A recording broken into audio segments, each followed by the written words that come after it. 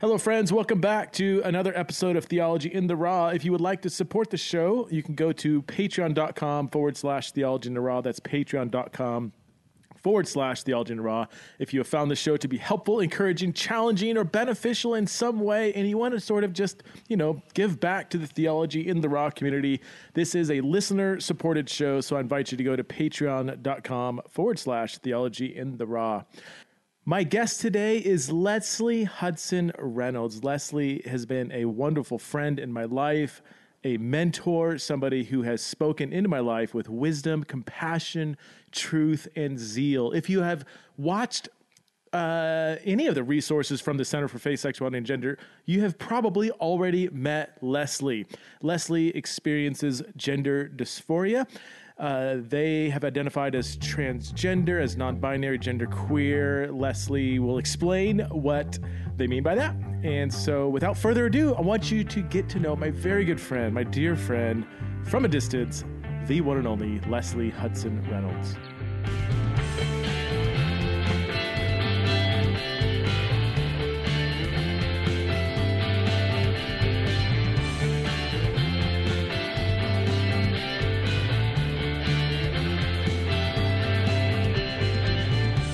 Okay, welcome back to another episode of Theology in the Raw. As you just heard, I am here with my very good friend, Lesli. Lesli, thanks so much for being on Theology in the Raw for the second time. It's been a couple of years at least, 2 or 3 years.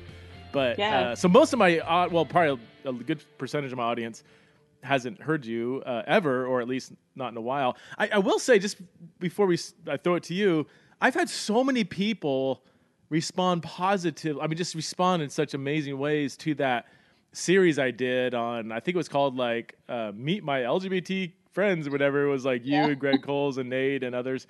And a lot of people started listening to this podcast because of that series, and they really appreciate it. So that's awesome. There's going to be some people at least that are like, oh, we get to hear about Lesli again. So anyway, who is Lesli? Who is Lesli? So I grew up in the church, 83% of the LGBT community. I grew up in the church, and from the earliest of my memories, I always felt like I was a boy. My first crush, this is going to date exactly how old I am, but my first crush was Linda Carter as Wonder Woman. Back in the late 70s, early 80s. And I was 4 or 5 years old, so long before I knew anything about orientation or identity. Followed very rapidly by Aaron Gray from Buck Rogers. So I had a well-established attraction towards women at a very, very young age. And it was when I pictured my future as a kid, it's when you're playing as a child, you picture, being a mom or, wearing the white wedding dress or whatever. I always pictured being a dad. I never wanted to be a mom. I wanted to have that protection role. I just assumed I would grow up and be a man. It never dawned on me that I would grow up and be a woman. That just wasn't even in my thought process. And I think I was about 6 or 7 when I started realizing, when the whole gender difference thing really set in, and that no, this wasn't something I was going to change into, that I just completely could not identify with the body that I had. And so, at 4, I was identifying with male gender roles, and at 6, we're saying, okay, there's something between my head and my body that's wrong. And that was, I didn't know how to express that, obviously at that age. I was 8 the first time that I attempted suicide. Just wanting to, I couldn't, I was in such a conservative community. I didn't know how to even express what I was feeling. And it's still to this day, when I'm talking to super conservative people or fundamentalists, it's difficult to try and get through what dysphoria is like and what that incongruence looks like. And so at 8, I was sent to a psychologist, and nothing about this came out. I was too scared to talk about it. So I was diagnosed with depression at 8. And at that point, my mom had just kind of started talking to me, saying, okay, well, Lesli, I think you're just a tomboy. And it had the word boy in it. And so I liked it. I didn't care what it was. It said it had boy in it. So I was okay, this can work out. And so it was, I just kind of settled into the role of tomboy for a while. And it was at that point that I was saved. I remember one Easter that my pastor was talking about how Christ had died on the cross for us and for all of our sins and all of our shortcomings. And I just remember looking at my back window, and all of a sudden it hit that, wow, all of this stuff that I have going on, even at that young age, I was like, Christ died for this. Christ can fix this. And so there was just like this huge relief and this weight taken off until puberty hit. And then puberty hit, and I started becoming a woman physically more. And I started cutting specifically on my chest because that's what I hated so much. Um, and that's when the sermon series, that you quote so often happened, where when I was in high school, where my pastor was talking about homosexuality and what deviants they were, and just, culturally, to put a time spin on that. That's when, the AIDS crisis was rising, and it's before Ryan White and Magic Johnson, and there was any kind of a straight face to the AIDS crisis. It was all the LGBT community, or the homosexuals or the gays or whatever at that point. And so there was this evilness and this plague that was coming about it. And so even beyond just like how demented the LGBT community was, it was, look at what God is doing to try and rid us of these people. And so there was just this horrible weight of sitting in the congregation knowing, okay, this is how I identify, this is who I am, even though I didn't have language for that. But, knowing that that's what I was, and that there's this plague out there that's meant to wipe people out like me. And then, that quote that you used, just hitting that I was an abomination to this God that I had so fallen in love with. And at that point, I already had a heart for ministry. I had, going into high school, had planned on, getting a degree in social work or psychology or something like that, and then going to seminary and becoming a counselor or whatever a woman could do. There were certainly limitations back then on what women could do from seminary. This is in Texas, right? Yeah, this is a Southern Baptist in Texas. Okay. So there were definitely shackles on what a woman could do at that point. And not long after that sermon series, it wasn't immediately after, but I finally got up enough courage to go and talk to the pastor, and just kind of shared, look, I don't know what's going on. I don't feel like I'm this gender. I feel like I'm a man. I don't know what words to put to this, because there wasn't the language culturally that we have now. So it was incredibly isolating. And, it said, I'm attracted to women. You've preached that this is an abomination. I don't want this. I want to be what God has made me to be. And there were two doors that went into his office. And one, you go in through the secretary's office, and one leads out to the parking lot. And I was escorted out of the one to the parking lot and asked to never return. And I was a teenager at that point, and I kind of floated to another church in the area, but that also ended horribly. So, completely walked away from the church for the remainder of my high school time. When I got into college, I don't know why I thought I would go back, and why I chose to go back to the Baptist Student Union. I don't know. That probably wasn't the wisest choice that I'd ever made. But so I was doing a summer mission, which is something that everyone in leadership at the Baptist Student Union was supposed to do. And I was a chaplain intern at a federal prison camp. Started dating one of the lieutenants who was female, and so I would preach on Sunday morning. I was giving communion. I was counseling out of the chaplain's office, and then was going home to a woman. And I felt like such a hypocrite, and I just couldn't live with that. So I completely walked away from the church. I still loved God. I still wanted to serve God, but I just didn't feel like there was any space for me in God's world. Mm-hmm. And so I ended up in theater, met my wife, Sue. We were together for 6 years, and she died in an unfortunate accident after a long illness. And during that time, there was a local church where she had been volunteering with a homeless mission. And I called that pastor, and I just said, I'm 35. I have no idea how to plan a funeral, but I need someone to officiate. And, this is the quote that you've used so many times. He just said, I would be honored to. Yeah. And that floored me, because that was nothing like anything I had ever experienced from a Christian before. So it went from me having this horrible, destructive experience with Christianity to this like beautiful, redemptive phrase that built into an incredible relationship of shepherding and pastoring and friendship, and him becoming almost like a big brother to me at times, and just loving me as a human being. And I was able to step back into the church and step back into who Christ intended me to be, because I was treated as a human being, he realized that there was so much more to me than who I was as an LGBT person, and let me explore all those different avenues. And he never stepped up against me or pushed back unless I specifically brought up, what do you think? Yeah.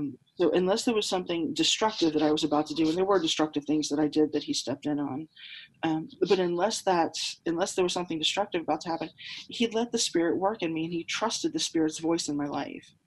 And between that and the pastor I have now, those two guys have just really gotten me where I am now, and I'm able to now speak into other kids' lives who are experiencing what I experienced. I want to come back to what you're doing now, but I can't leave this alone. This is something I hear over and over and over from LGBT people who are maybe coming to faith for the first time, or have been kicked out of the church or left the church and coming back. When they're given space to work through this on their own, when they're not pressured to have the right theology or whatever, when relationship and love and care is the priority and the foundation, and everything else is within that context, I've just seen, and not that everybody ends up on a certain theological side, but it just seems like such a healthy environment for people to ask and wrestle with those hard questions. Would you say that if you had one piece of pastoral wisdom for people working with LGBT people with their faith and sexuality, would that be it? Give them space to work through this? Absolutely. Yeah, it's that would certainly be a big piece of it. With anything, just going back to, Jesus' examples of, of being, having being built on the sand and the rocks and everything, if you can't figure out what your foundation is on your own, if you're doing it just because somebody else told you to, the second that storm hits, it's going to crumble. You have to find that faith on your own. You can't do it because your pastor said it, because your mom said it, because your dad said it. Right. You have to find that for yourself, so that when temptation comes or when struggles come, you have something strong to stand on, and that strength comes from God and your relationship with God, not a prescriptive answer that you've been given. Right. So having that, and unfortunately, sometimes that means starting down the wrong path. But that's where you just have to trust that the Spirit is in that person's life. Yeah. And the Spirit is so much better at its job than you could ever be.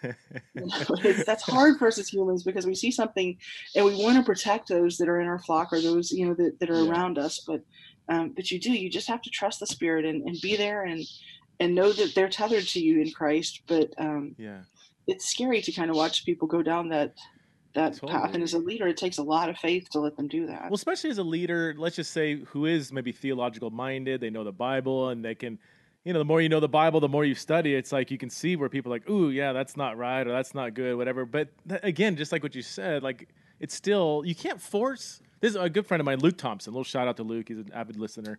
We often talk about this idea that you can't force, by definition, you can't force belief. You can't force somebody's hand to sign the doctrinal statement and, okay, they signed it. Oh, good. Either they believe something or they don't. You can't make them do that. Genuine belief must come from within the person. Otherwise, it's not genuine belief. So hands off the wheel, folks. I mean, the Spirit has it, and maybe it'll go the route you want to go. Maybe not. Maybe it's going to be a lot messier than you think. Probably it's going to be a lot messier than you think. And can you give us just some real practical, tangible examples of how that pastor and that church cared for you during that time? Like, what tangibly did they do that was like, wow, I haven't experienced this from Christians or the church before? So one of the big things, it's not so prevalent now. It is a part of the culture, but not as prevalent as it was that LGBT people were out to molest kids. And so that was a big part of my mindset, is that families were trying to keep their kids away from me. And so simply because being in Christian culture was so new to me, I'd been out for almost 18 years at that point.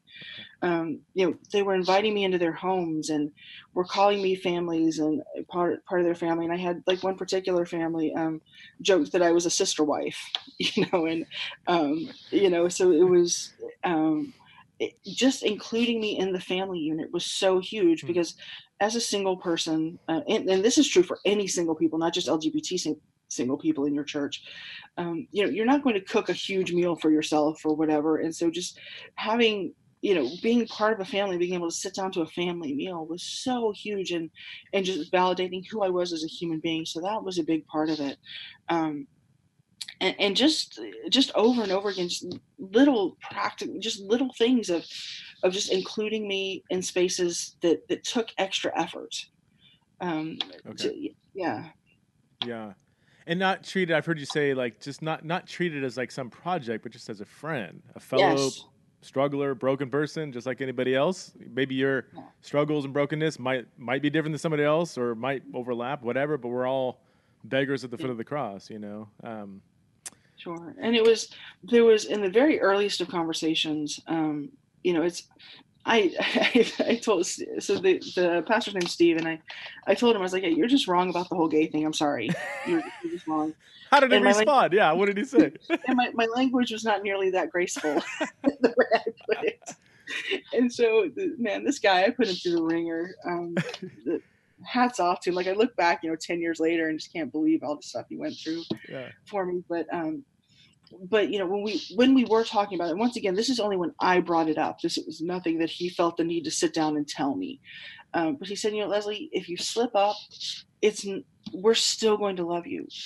It's not going to change if you end up with a woman, or if you end up, transitioning. We're still going to love you no matter what. Mm-hmm. And so, not feeling like there was something I had to live up to, that I was free to just be me. That freedom to mess up allowed the Spirit to get into my life and to really work through the messy stuff, because I wasn't being set up for failure. Right. When you give somebody, whether it's LGBT stuff or not, when you give somebody a line that they have to measure up to, they're going to fail at some point. We're all going to fail at some point. And so when you look at that, you say, wow, there's no way I can do that. That completely binds the Spirit's hands, right? Because the person is reacting out of fear. And it's on the Side B podcast a few weeks ago, a guy's name's Luke, and forgive me, I forget his last name, but he said something so incredibly powerful to me, is that when you operate out of fear, you test, you don't trust. That's good. And that's so good. As an LGBT person coming back into the church, I was incredibly fearful. And so I was testing all the time, and it took them just really loving on me and saying, okay, it doesn't matter if you mess up or not, or, what happens here. We're going to keep loving you, for me to be able to begin to trust. And the pastor that I have now, I think I've shared this with you, that looking at all the baggage that I have in the church in the past, he said, I understand that you're going to be testing us, and that's a price we're willing to pay. Wow. Because we love you that much. And so there are just these like little key phrases throughout my time in the church that these guys who've been, and it happens to be guys, I have no problem with a woman leading, so let's be clear about that. But but that these guys have said that the Spirit is just like laid into me, and they just like echo in my head when like the doubts start to come in. I start hearing these wonderful phrases of how God is loving me through these people. Yeah, it's so good.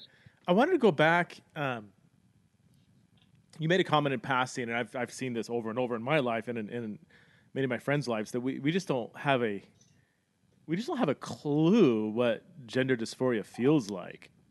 Yeah. It's just we don't have a cat. There's no like analogy that I'm like, oh yeah, it's kind of like this, and I kind of can.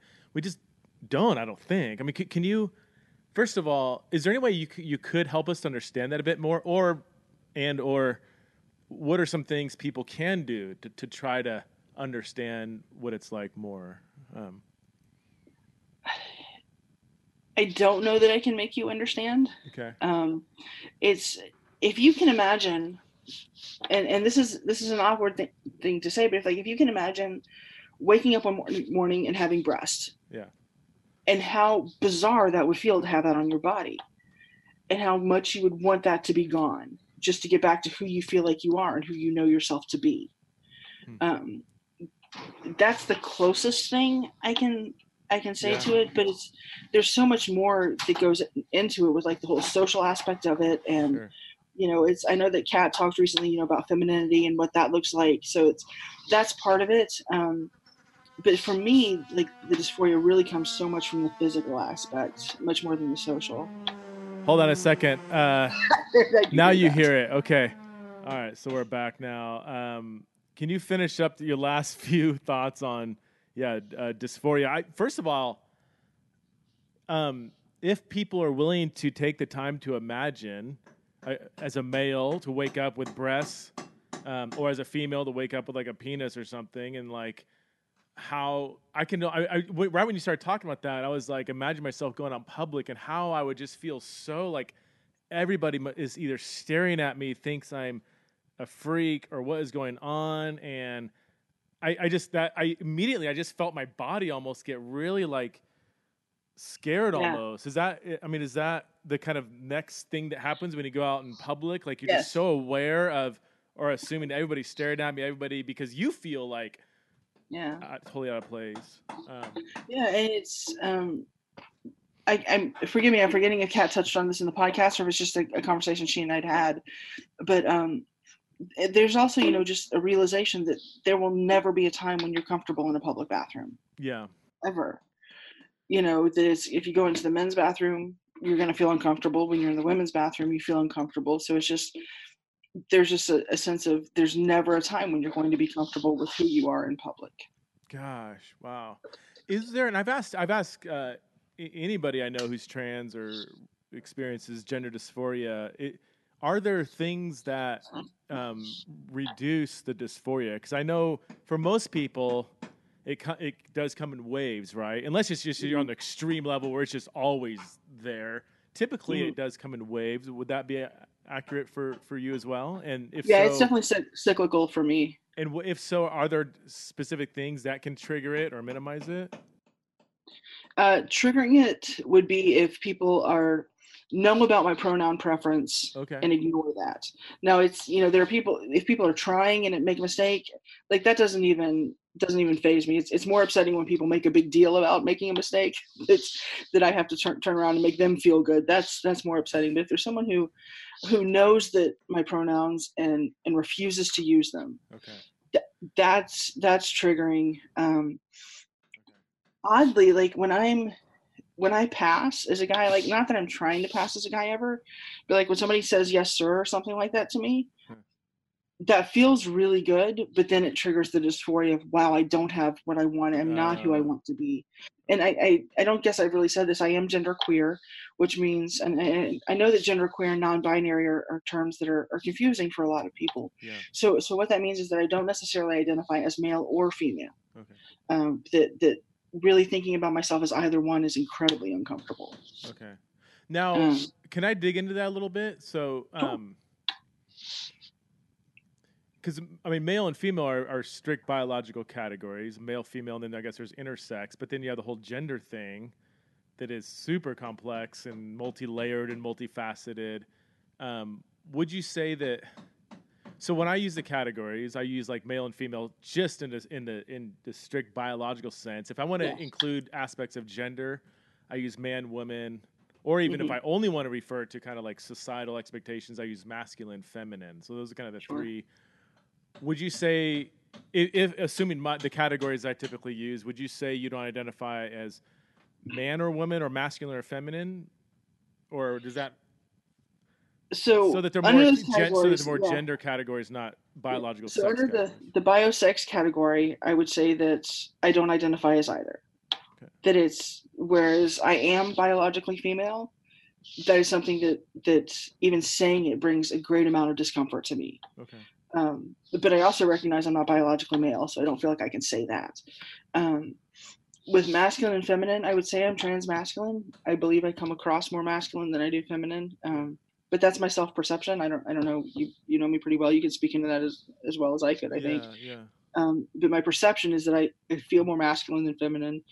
But there are also aspects of me, like my, you know, we're talking about societal stuff. You know, I'm incredibly empathetic, and I know that. And you know, I have like a mama bear side to me. So there's, you know, where I'm fiercely protective, not in a male way, but in a more female mama bear kind of way of people I care about. So I can't really land in either camp there. So it's just, I feel like I live in this nebulous in-between world. I would, I was going to say the exact same thing. If you take the kind of stereotype masculine, feminine, you know, empathy is stereotypically a more feminine trait, which I don't even know if I think that's the stereotype, but Yeah. I think it's way overplayed. I mean, it might be 60-40 or something like that. But anyway, but that is the stereotype. So I would say with you, if you're gonna say, let's just say gender refers to those kind of the spectrum of masculinity, femininity, then I would put you like, yeah, gender queer, gender fluid, something like that, or non-binary, somewhere it's like you don't fit into either box in an airtight way. But I don't those, yeah. Can you dig a little bit more into the stereotypes? Because I've talked to a few people. Kat was one of them, but it's another friend, Kyla, who says when she's around, and she's okay. I think she prefers the female pronoun now. I'll just use her name. When Kyla, can you hear that? I'm so sorry, folks. When Kyla is around other females who are stereotypically feminine, or even men who are stereotypically masculine, when she's around social environments where these airtight boxes kind of being reinforced, that can trigger the dysphoria. Like if she knew she was going to go to a women's retreat and they're going to do like arts and crafts and wear dresses, her dysphoria would be through the roof, you know? Yeah. Would you say, was that the same for you when you're around? Absolutely. Okay. Yeah. So like we have a staff retreat coming up for Lead Them Home this Monday and Tuesday of this next week. And I can't tell you the amount of anxiety I had over like how rooming was going to be done. Was I going to be put in a bunk room with like the two other women on staff? Like my dysphoria was off the charts just even thinking about that. No, everything's been worked out, and like I've been loved, and I'm going to be exactly where I want to be. But it was just even having to think about that, or like if I'm at a part, just like a simple social gathering, and the guys are outside by the grill talking, football or what, whatever, just like the very stereotypical things that happen. I remember one time being in a party and like all the women were inside talking about like how the wallpaper they were going to put up in this woman's house, and I was thinking, dear baby Jesus, this is the most boring thing I've ever heard in my life. Like I don't care. Wallpaper's ugly, paint it. So I just wanted to be outside with the guys talking football and figuring out what dry rub we were going to use. Like it just like that's where I want. Awesome. That's where my mind goes, and it's something that I have to be very well aware of that has kind of come back to bite me, that there are times that then women get kind of territorial around their guys because I'm there. And so if I have to work extra hard to make sure they understand my gender identity, to understand that I'm not approaching their husband as another woman, that no, this is just a really easy hang for me. And that's, that it's super conflicting for me to be in there with the women. And in times when I go to women's retreats, or I'm not involved in the women's ministry at all in the church where I am now, but I was, when I was up here in Massachusetts. And man, those days I would go home and I would want to cut so badly because it was just so horrific and I can't even explain it, just like the anxiety and the hatred towards myself and what I have and what I wanted to have, and just how that anxiety would build up over the day of being around just women. Wow. And then what that would look like when I was at home with silence, and just all of the thoughts that would come flooding in that silence.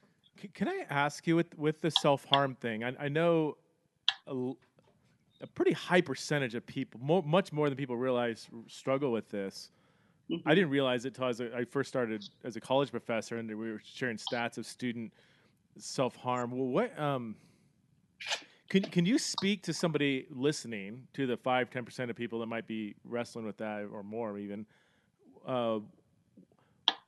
Can you speak any words of wisdom and advice to that person so that they maybe don't do that? Yeah, so I now have a safety net. When the self-harm spiral is just that, is a downward spiral. When pain starts to get out of control, it's a way that you can control the pain by inflicting it on yourself. So the mental pain becomes physical pain, but it's physical pain that you have control over. So, and it's just a cycle, and it keeps getting worse and worse and worse until you actually do something. So I now have I have a structure set up. I have people that when that spiral starts, I send a text, hey, this is what's going on, and they know they're like 3 or 4, so it's not just on one person that they always have to be that thing for me, but they know as a group that they need to come together. Okay, who's got Leslie today? It's unfortunate that I have to do that, but it's something that I've put in place to keep myself safe. um, so yeah, it's just having the, and the minute you can break that cycle and start and open it up and stop spinning, and for me that's what it is, my head just starts spinning and nothing will stop it other than creating pain myself rather than experiencing the emotional pain that I'm feeling. And so when I can Wow. reach out and I can break that cycle, once again that gives God room to speak into my life rather than constantly being overburdened by the lies or just completely drowning in the lies. There's, by reaching out, I give room for the light to come in, and for God's truth to come in about who I am. That's super helpful. Thank you for that. And I know these are sensitive personal topics that I'm sure aren't easy to talk about, but your vulnerability is, I think, going to help a lot of people. I know for some people too, I don't know if you've experienced this. For some people, it can be almost like a self-atoning. Like if they do things Like a that mea they know are culpa wrong, kind they of feel thing. so bad, they feel so guilty Yeah. that this is their way of kind of punishing themselves. Is that, would you say Yeah. that's almost like a different category of self-harm, or? It's a different way of processing it. Okay. But yeah, I've certainly kind of the mea culpa thing is certainly something that I've done before. Yeah. Okay. Yeah. Let's jump forward to your ministry now. Talk to us about what you've been doing since you came to Christ, and maybe share a few stories. Some highlight, maybe some highs and lows from your current job, which is much more than a job. Yeah, so now I work with Lead Them Home. I'm the Gender Identity Ministries Director. We're in the process of putting together a 3 to 4 hour presentation that will go around the country that we can present to pastors to introduce them to the gender identity conversation and just kind of give them some help, because there's this huge question mark right now, and you see so many pastors wanting to do it right, desperately wanting to serve this community, but just having no idea what to do. And so that is the hope, is that this will be a tool to help pastors and church leaders engage in that. I'm also a mentor for LGBT youth, and they cut youth and adults. Honestly, like I think the oldest person I'm working with right now is 63. The youngest is 14. So it's really kind of a spectrum. It's predominantly trans people or people who are genderqueer. I see trans as a spectrum now. It's kind of an umbrella term. So anyone under that umbrella term. So that's part of it. There's also LGBT, LGB people. That I work with as well, but it's primarily trans kids. There was I sent this out in a newsletter recently, but we had one kid who sent in an email. It started out with just I go to a Christian school. I'm transgender. I told my friend, who told the school administrator, who then told all the parents, including mine. My parents will no longer talk to me. The school, this was a Catholic school, the priest told her that told him that he was going to burn in hell. And the closing line of this initial email was, I want to die. I want to go be with God in heaven, but I don't know if God would even let me in. Help. Is this initial email we get from this kid. And this is just, we don't get these every day, but this is not a rare occurrence. And this particular kid, I followed for about 6-8 months, and then just got an email, I'm not going to be able to talk to you again for a while. I've been kicked out of my home. I don't know how much longer my phone's going to work. And it's now September of 2019. I haven't heard from the kid since November of 2018. So it's been almost a year. So increasing family inclusion is a huge part of our mission, missional statement as an organization. But also being there to pick up the pieces for these kids when the parents don't. So we have a justice initiative, for kids who are in college and their parents have kicked them out. We help pay room and board for them. And there's no faith requirement in it. It's one of the kids we're paying for was just in San Francisco and transitioned this summer. We are simply there to show the love of Christ, to nourish their faith identity, And so that's another huge part of what we're doing outside of the training. And of course, as a bigger organization, training pastors and elders just what to do with LGBT people in the church as a whole. How thank you for being involved in that. My goodness. I mean, I hear those stories and it's like, I mean, that's just, especially somebody who's naturally empathetic. I don't know how you sleep at night. I mean, I don't. You don't. Yeah. I mean, because I hear similar stories too, and it's overwhelming, Yeah. Which is why we do what we do. Let me ask you the question. This is something I've thought about. I don't know if I don't think you and I have ever talked about it, but so I'm everything you said. I'm like absolutely on board, and you've heard me speak out against parents kicking their kids out of the house or whatever. Increasing family inclusion. But what about? Let me just take an example from just a straight kid. What if you'd have just a real obstinate, destructive, disrespectful straight kid, and again, even there, I'm not kicking someone out of the house unless they were doing such destructive things that are putting other family members at harm. I don't know.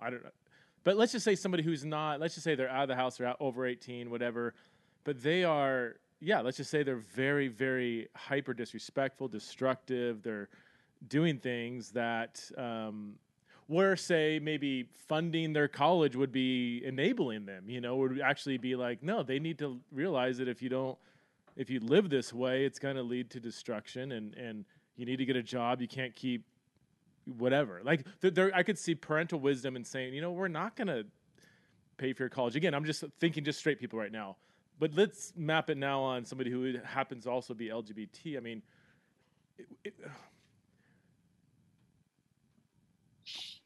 I'm trying to formulate that question really carefully. Like, is there a place, and I don't even love this phrase, and I'm not even sure I agree with it, but is there a place for tough love for somebody who is living these kind of destructive ways, who also happens to be LGBTQ? Do you know what I'm trying to, I mean, yeah, so it's like, so here's how I'd formulate, like that you guys provide funds for somebody that needs college, dorm, whatever. I would say, to me, I was like, that sounds so brilliant. I was like, I hope people imitate that example. But I would want to know, I wouldn't want just because you're LGBTQ and you've been rejected by your family, therefore you're qualified or you should be getting whatever. Like, there's, is this actually going to be helpful for them in the long run? What we're doing is we don't have the same responsibilities that a parent has. So let me be clear about that. But Bill has a phrase that Bill Henson, our president and CEO, has a phrase that really kind of guides how we interact with everyone: gay, straight, trans, parents, pastor, whatever, whether it's somebody that's coming in as completely homophobic or someone who's been completely wounded by the church. And that's that the gospel of exclusion has no power to reach an already banished people. Ooh. We cannot exclude people in the name of Christ or in the name of discipline who have already been banished by the church. We have to show inclusion, love, and acceptance. We have to be the loving aspect of Christ. They've already had the harsh truth thrown at them. It hasn't been in love, it's been in harshness. So we have to be that aspect. And that's, going back to the pastor who loved me, there was that initial of just love and acceptance. There is a time where truth will come into play, but you cannot speak truth into somebody's life until you have permission to do that. And so if you're having this gospel of exclusion of, okay, this rigidness of we're going to do this, this, and this, and to an already banished people, they're not going to hear the gospel. And obviously as a ministry, as someone in ministry, that is my goal, is for especially this community, people like me, to understand that not only does God love you, not only does God adore you, God is chasing you, God is pursuing you, and that's just such a foreign idea to so many LGBT people that, it's not that God tolerates me, God is chasing after me. God is, with the prodigal son, the father lifting up his robes and exposing himself, like God is exposing himself and is showing humiliation to come after us. And it's, that's everybody, but we have this mentality that it's everybody but us. Yeah. And so that's where we're just like, you said this before, I believe as well, but I would rather be wrong and be right in relationship Yeah. than to be right in theology and wrong in Yeah. relationship. That's right. And I think that's just kind of where you have to operate from, especially in this conversation. That's super helpful. I keep, by the way, I don't know if you can hear it, but I keep muting my microphone so that some of my noise doesn't come through. It doesn't, okay, good. So if you don't hear me like amening what you're saying, it's not, I'm doing it over here in my head. You're like, he's so non-responsive.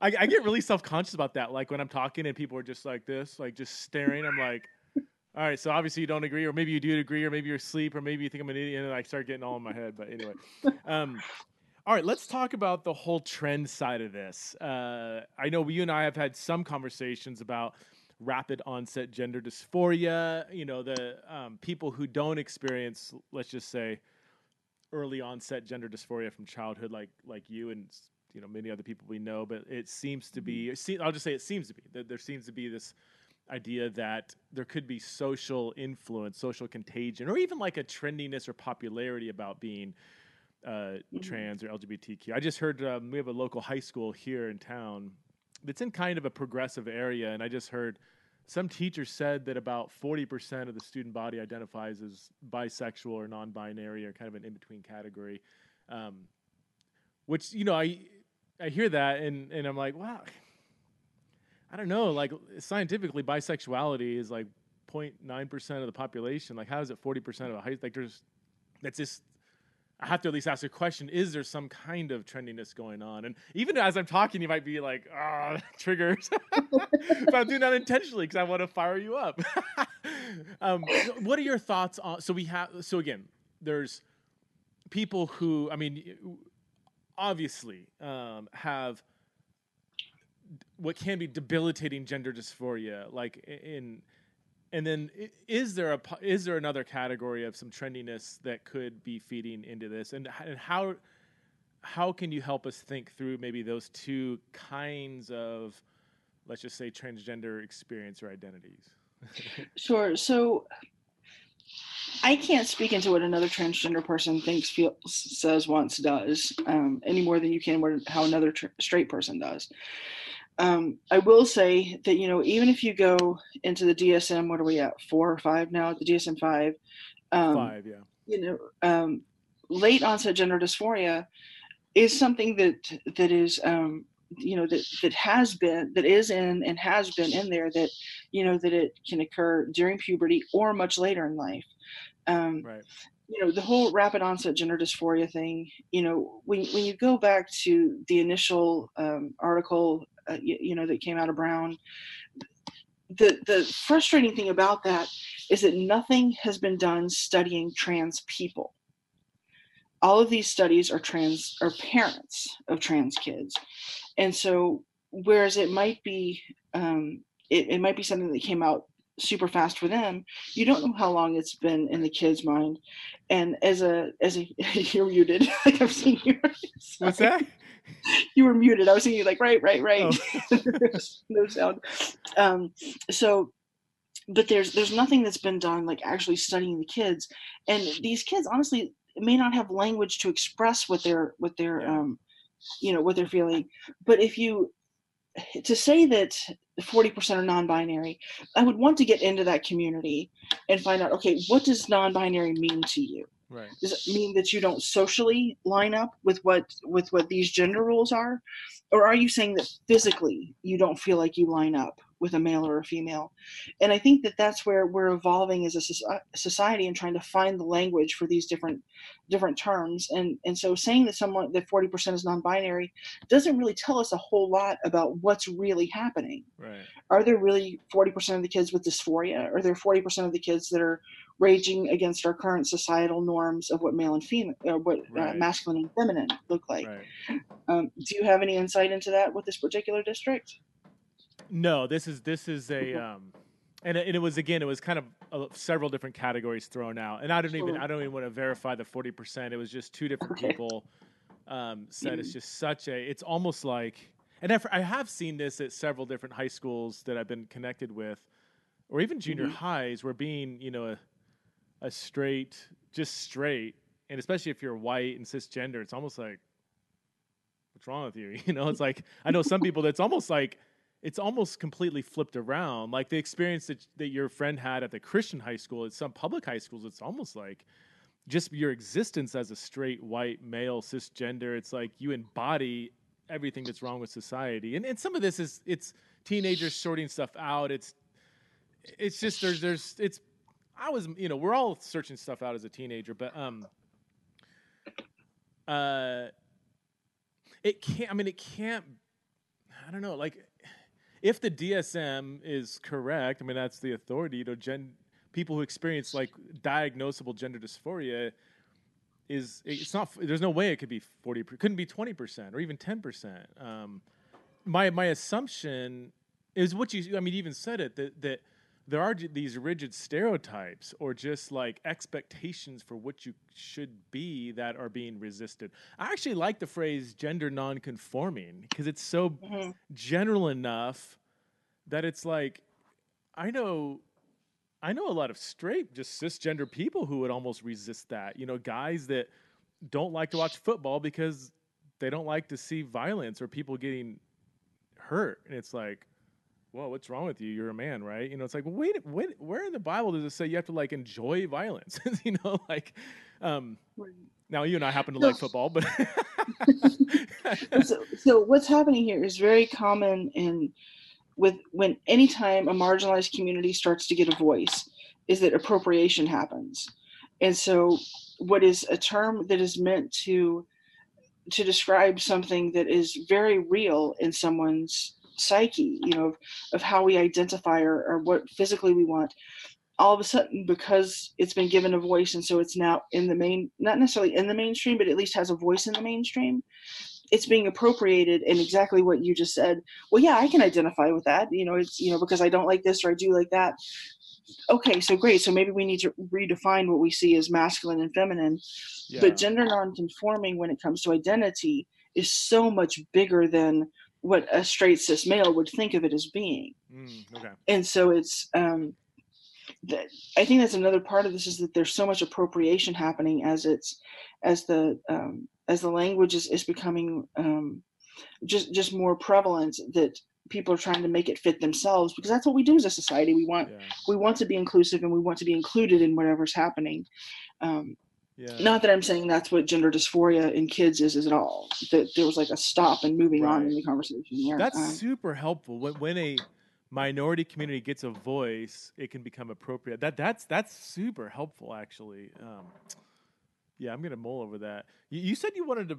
You had some thoughts on Littman's study. You kind of mentioned it passing, but I just want to give you some more space to kind of go into that. Yeah, there's not a whole lot. Sorry, honestly, just to repeat, the big thing you had a problem is that it was just looking at the parents. It was interviewing the parents, not exactly. It's beyond that. I don't want to give that study my time or energy a whole lot, because there's just so much in it that I just that I'm against. But it's you know, the fact that it's saying that this is all new and everything, and it's not, you know, it's the numbers are being reported perhaps at a higher rate because it's bigger in the conversation, but yeah, just that it's about the parents. Once again, it's about the cis people, the cisgender people, so people whose minds and bodies are in alignment. I would love to see an equal, you know, something else come out of, you know, Brown or, you know, one of the other Ivy League schools, specifically about what it's like for us. You know, give me a peer-reviewed study for trans people. That's something I can get behind. Parents are just trying to figure it out. They're doing their best, and you know, something that I've said to you, with the best of intentions, you're going to make mistakes. You're going to fail miserably because it's new to you. And it's a conversation that you're learning about rather than a conversation you're in. Yeah. And so it's just upsetting to me that, you know, these 3 sites and then that one study are something that are just looked at so prevalently as, you know, part of this ROGD conversation, but it's all done by cis people, and it's all interviews with parents and parents' experiences with their kids, with nothing looking at what the kids or those of us who have gone through it are actually experiencing. What about so I've been listening to a few other websites, podcasts, blogs from kids like young 20s who did go through what they would. identify now as like ROGD, and then have now detransitioned socially. Not they never medically transitioned. I think one of them might have that I listened to. It's there's one Peak Resilience is one website. It's for biological females who went through kind of the ROGD stuff, and now they're on the other side. They're like 20, 21, 22, and I think they still identify as lesbian, or some of them do. But they kind of say the same. They say the same thing, that they might have had more masculine interests, but they were very thankful they didn't take more medical intervention, because they said it was kind of there was a trendiness factor to it, you know. Well, I think that's where you have to nail down, what we had said earlier, that you have to nail down the physical aspect. Is it a biological difference that you're feeling, or is it a social difference? And I think as women are starting to find their voices even more and more, as feminist movement is moving forward and everything, that there's more and more pushback against what is a male role versus I'm trying to use your terms here, so you would say, which is a masculine role versus a feminine role. You could use no, this is like well, no, it's just for the sake of consistency throughout your other podcasts. This is fascinating that you're honoring my pronoun. This is take a lesson, Sprinkle. I know. We didn't get into that. It was so. I mean, you referenced somebody, when people don't use your pronouns, and my audience didn't know that was actually me. Who well, I wasn't referring specifically to I know you weren't. This is just delightful that you were saving my face, even though I'm a big fan of using people's preferred pronouns, especially when you first encounter the person, and I completely if I could correct that. if we didn't violate it, and I was using she when we met, so it's but I've known you gone by they them. Anyway, so anyway, so but if I could just go back to one thing you just said really quickly. You said preferred pronouns. Oh yeah, that's not good, right? But I would love to explain why to the people that are listening, that the preferred makes it seem like it's optional. And to me, it's not optional, because simply using somebody's pronouns can decrease suicidality by 40 to 60%. Wow. And so those aren't a kid's or a person's preferred pronouns. Those are their pronouns, period. Mm-hmm. When somebody tells you their pronouns, you honor them, because it could mean the difference between them being alive or not. Mm-hmm. You never know if you are that one person that's going to speak into their lives enough to validate who they think they are, so that they're alive tomorrow. Hold on a second. I got a guy drilling above my head. I want a question that I want to ask you. And this is what I love about Lesli, is that we have such a good relationship. We can ask hard questions. I agree with everything you said there. And that's fascinating and horrific, really, that the suicide rate is so high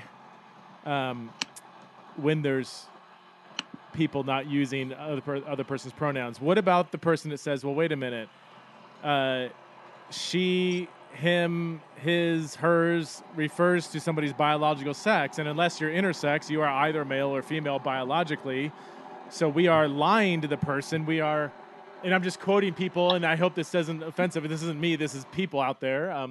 Why would we reinforce delusion by calling a biological male she, or vice versa? What would you say to someone that said that? I have a hard time with that, honestly, because that is very triggering. But I would say that Christ met people where they were. I would go back to Jesus and Peter. And when Jesus was saying, do you agape me? Peter said, I phileo you. Do you agape me? I phileo you. Jesus, you know my heart. Jesus changed his language. Do you phileo me? Knowing that agape was the standard. The agape is where he wanted Peter to be. Jesus changed his language to meet Peter where Peter was. So I think if Jesus can do it, we can do it. Oh, I gotta think about that. I'm gonna mull over that. I might agree with that. That's. Where'd you get that from? Is that my brain? I don't know. That's fast. Did you? Because that is somebody could say, well, phileo and agape, but well, no, they are different, and he does change it. I got to think about that. You know, one thing that our mutual friend Greg Coles brought up, and we have at the center we have a paper addressing this and why Christians should be okay using somebody's pronouns. So preferred is not you're encouraging people not to use the phrase preferred pronouns, just say their pronouns. Yeah. You know, even the Greek word theos for God, it means God, right? It's used all over the New Testament, theos. In the first century, if you walked around this marketplace talking about theos, people would think you're talking about Zeus or some pagan, like it was, and yet that term has been used against its textbook meaning in the Greco-Roman kind of mindset. Again, these are not perfect analogies, but they do show that there is some flexibility in language. My biggest thing, honestly, isn't that theological. It's incarnational. It's Jesus met people where they're at. When he came down, he spoke. He didn't speak heaven. He didn't speak God. He spoke kind of a trashy version of Greek, Koine Greek, that was like for the uneducated, you know. And people don't know this, but the Book of Revelation has it's like terrible Greek grammar. Like if you were like a Greek teacher in the first century and you read Revelation, you'd fail John, you know, like it would be, no, seriously, it's like really bad Greek grammar.